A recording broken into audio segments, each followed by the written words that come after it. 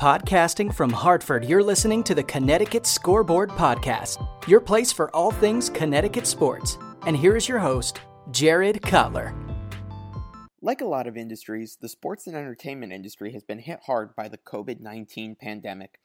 On today's episode, I'm talking with Ben Weiss, the GM of the XL Center. We discuss what the new normal of sports and entertainment venues will look like, renovations and improvements to the facility, and discuss the importance of an arena in downtown Hartford. So Ben, to get started, why don't you tell us a little bit about your role at the XL Center? My current title and role is I'm the general manager of the XL Center, GM of Pratt & Whitney Stadium, and I also have the general manager title for the Hartford Wolfpack on the business operations side.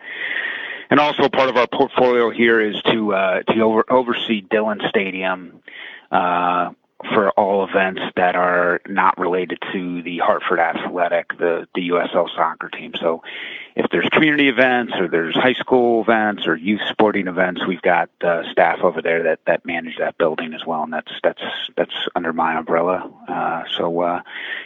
Those are effectively the four entities that I oversee. I guess let's start with the big issue of late, and that has been this pandemic. For those who are curious, talk a little bit about the impact that COVID-19 has had on that portfolio, in particular the XL Center. Yeah, here at the XL Center, it's been,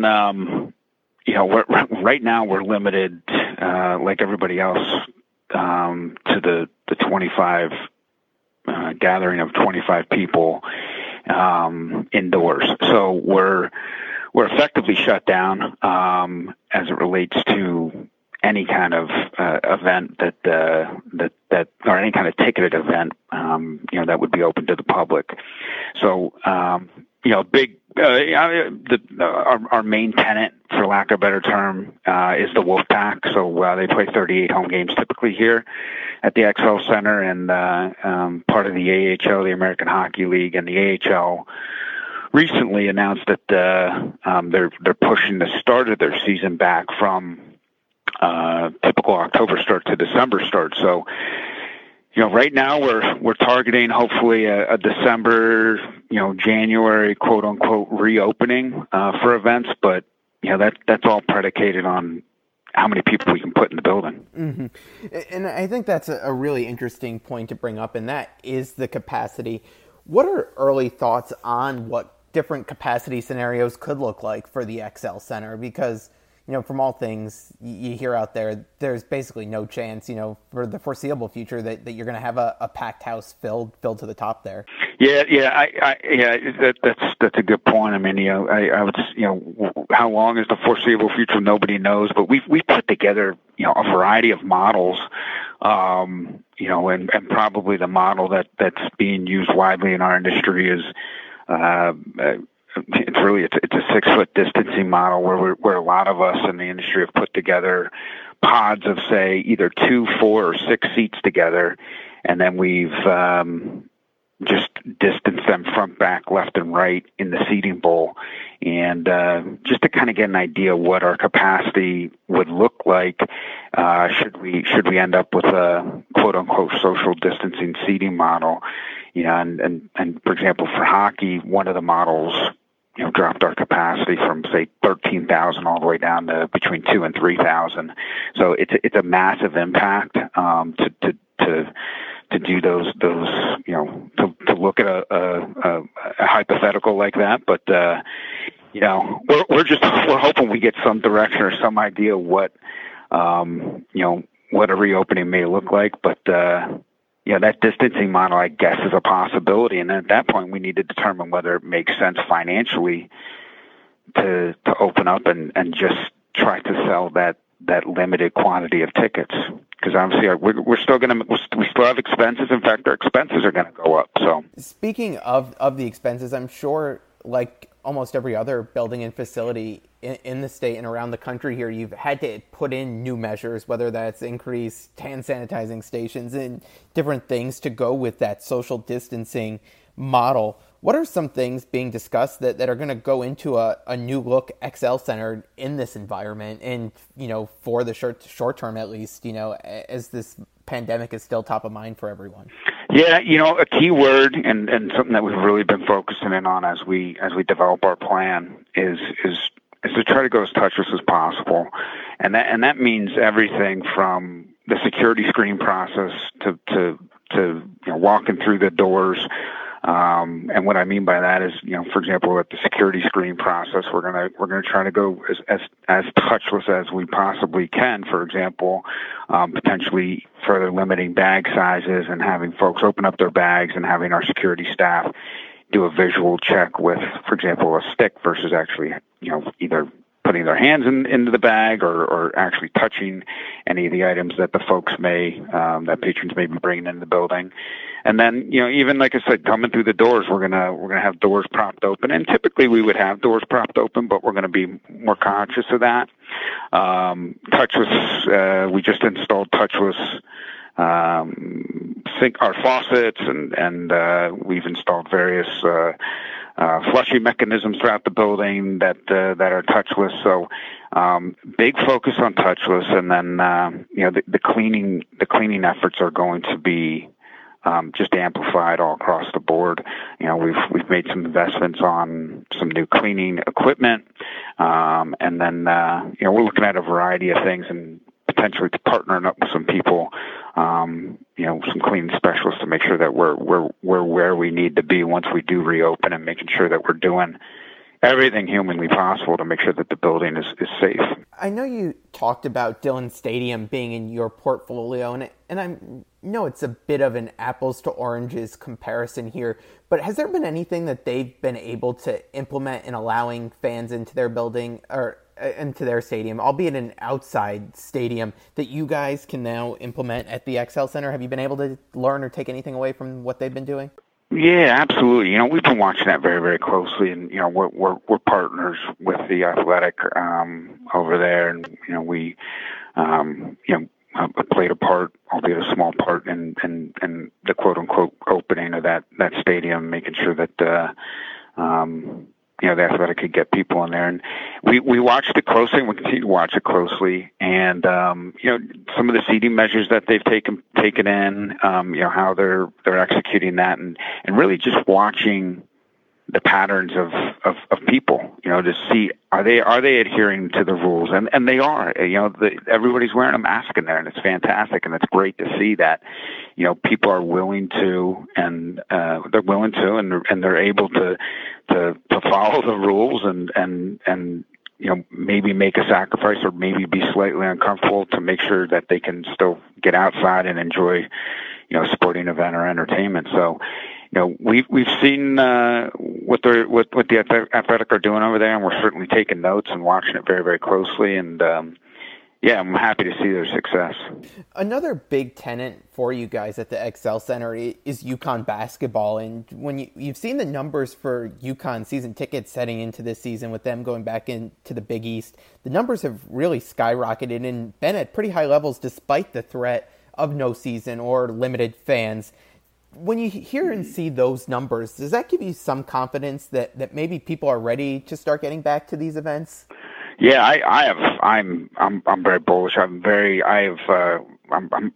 optimistic. Once we're able to reopen, I think there's going to be. In fact, I know there's a pent up demand. I mean, there's a strong desire for people to be together and be together for one cause, and whether that's to support UConn basketball or to come out for a concert or a family show. It's people. That's just human nature. People love to be together. People love to feel the excitement. You can only get that at a live sporting event or a live event, and that's never going to go away. I mean, eventually this will pass, and we'll be back to some level of normalcy.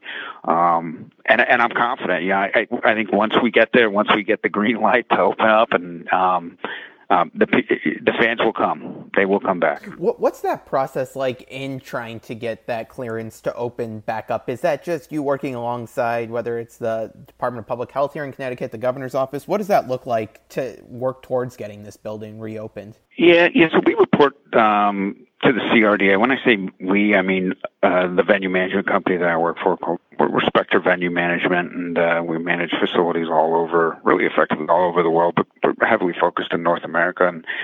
And we were hired by the CRDA, the Capital Region Development Authority, to manage these facilities and run the team, run the Wolfpack. And obviously, as a state agency there, they work very, very closely with the governor's office and the community and economic development authorities that are reopening the state. So, we've got a direct line there, and it's having lines of communication. For example, I spoke with somebody that's part of the reopening task force and committee earlier this week, and we're pitching quote unquote various scenarios and various events, and it's just keeping the line of communication open. And once the measurement criteria that the state is using to get us to the next level of opening with a higher capacity, we'll be right there and ready to go. To take a look at the concert side of things, as the music industry and live music in particular has kind of been shut down since things have gone crazy back in March. Do you see concerts coming back in the near future? Is that something we could see? Yeah, I do. I think I think live music will come back certainly in 2021. What month, unknown at this point for sure. But I suspect that in some of the southern states or some of these states out west or Midwest, I know some of the restrictions or some of those states don't have any restrictions. So I suspect we're going to start seeing some things, open up in terms of live music indoors. And then I would hope, I mean, this is just me projecting a little bit and maybe being optimistic, but I would hope by next summer we're seeing some of the outdoor amphitheaters reprogrammed, and then that would lead to, fingers crossed, a very, very busy fall 2021 and then, busy winter leading into 2022. But I would suspect we're going to start seeing some things, some live entertainment indoors at some point this winter, like you mentioned. Is it going to be January? Is it going to be February? Is it going to be March? Too early to tell at this point. But yeah, it's a tough one, and we're seeing some in the industry. We're seeing some of the outdoor drive-in stuff, and we're looking at that. We've talked to several companies about doing some things at Pratt & Whitney Stadium at in the outdoor lots, and at one point we had some events locked up, and then I think there were some travel restriction issues from the production company. So there's a lot of hurdles to jump, and everybody wants to do it safe and do it responsibly. So, but yeah, that's kind of been the interesting new trend, and we're trying to lock something in here in the near future. So that'd be great. Yeah. I know you mentioned earlier that the AHL and pushing the start of their season back a little bit. Have you heard anything from UConn and in the Big East of if basketball season, if you guys are expecting a November timeframe and what that might look like? I haven't. I mean, I haven't heard anything to the contrary that it's not going to happen, that basketball's not going to happen. So we're looking forward to seeing UConn back in the Big East. I mean, it's exciting, and again, fingers crossed that it happens. But yeah, nothing to the contrary. So that's a good sign. Kind of moving away from this COVID talk here. The XL Center has always been a big talking point in Hartford in what to do with the building, what it looks like. From your perspective, what are your thoughts on the building as it is now, and what do you think it could use going forward to make it as successful as possible here as a big-time arena in Hartford? Yeah. No, I mean, the first time I walked into this building, you feel the history, and that may sound corny, and you may not think it's real, but I felt it. And as somebody who's their first job, or one of my first jobs in this industry, was working at the Spectrum in Philadelphia, I immediately got pulled back to my time walking in the Spectrum every single day going to work when I walked into this building, and And I don't know, you don't replicate that with the new buildings, the shiny, bright new buildings. Now, do we need a refresh and a renovation? Do we need more premium seating? Do we need better backstage areas for our artists and teams and guests? Yeah. Do we need upgraded concessions and restrooms? Yeah. So all of those things need to happen, and we need to move into this century. We need improvement. But with that being said, we got to make sure that we're, conscious of the tremendous history here, and this place has soul, and it has,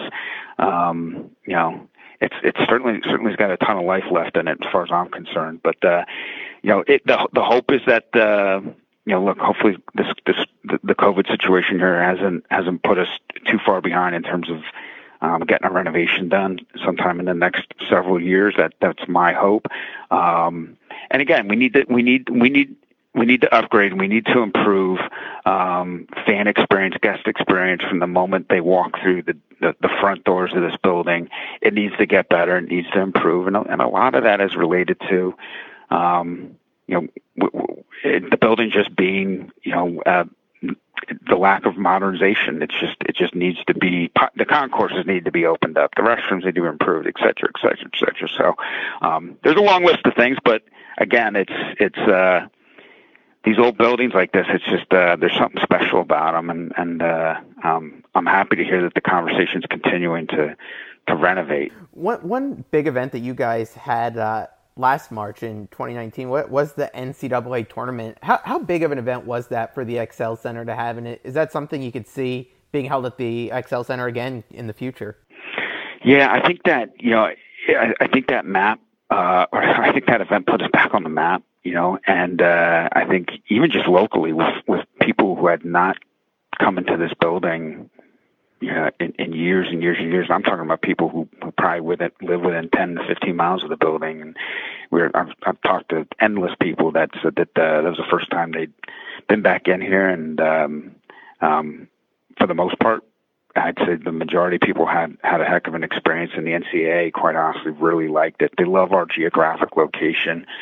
And we performed well from a ticket sales standpoint from their seat, from the NCAA seat, I believe. So they left happy, and we had a heck of a tournament with some great games here, and it's certainly a highlight in my career. I've been doing this 20 years, and have been a part of a few NCAA tournaments, and but that one was great. That one was fantastic. Really, just kind of a highlight. And I do think we've got a real possibility of getting, whether it be the first and second rounds back, or maybe even the next rounds potentially. I do think we're in a position, and we're going to try for it. We, quite honestly, we're going to put in once as the bid processes.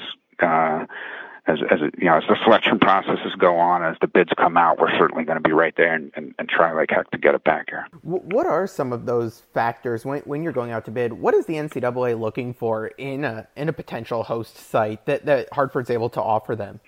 Well, we've got UConn, so the host institution is critical, and they have the University of Connecticut, and obviously the storied basketball programs. That's important. So we've got a strong basketball market, which is great. Geographic location, we fit in nicely between some large cities here in New England and the East Coast. Hotels, they always look at hotels and, what's the infrastructure look like in terms of travel. And so, of course, we've got a solid airport, and we've got some great hotels. So those things all factor in. And then, the building is the venue capable of pulling that off and, pulling the event off. And we proved that the last time they were here. So, I think we check all the boxes. I'll get you out of here on this question. And there are some who question, as the building ages and needs renovations, what is the role of an arena in Hartford? And is it worth having one? But from your perspective, how important is it to have an active arena and a place for events here in the downtown Hartford area?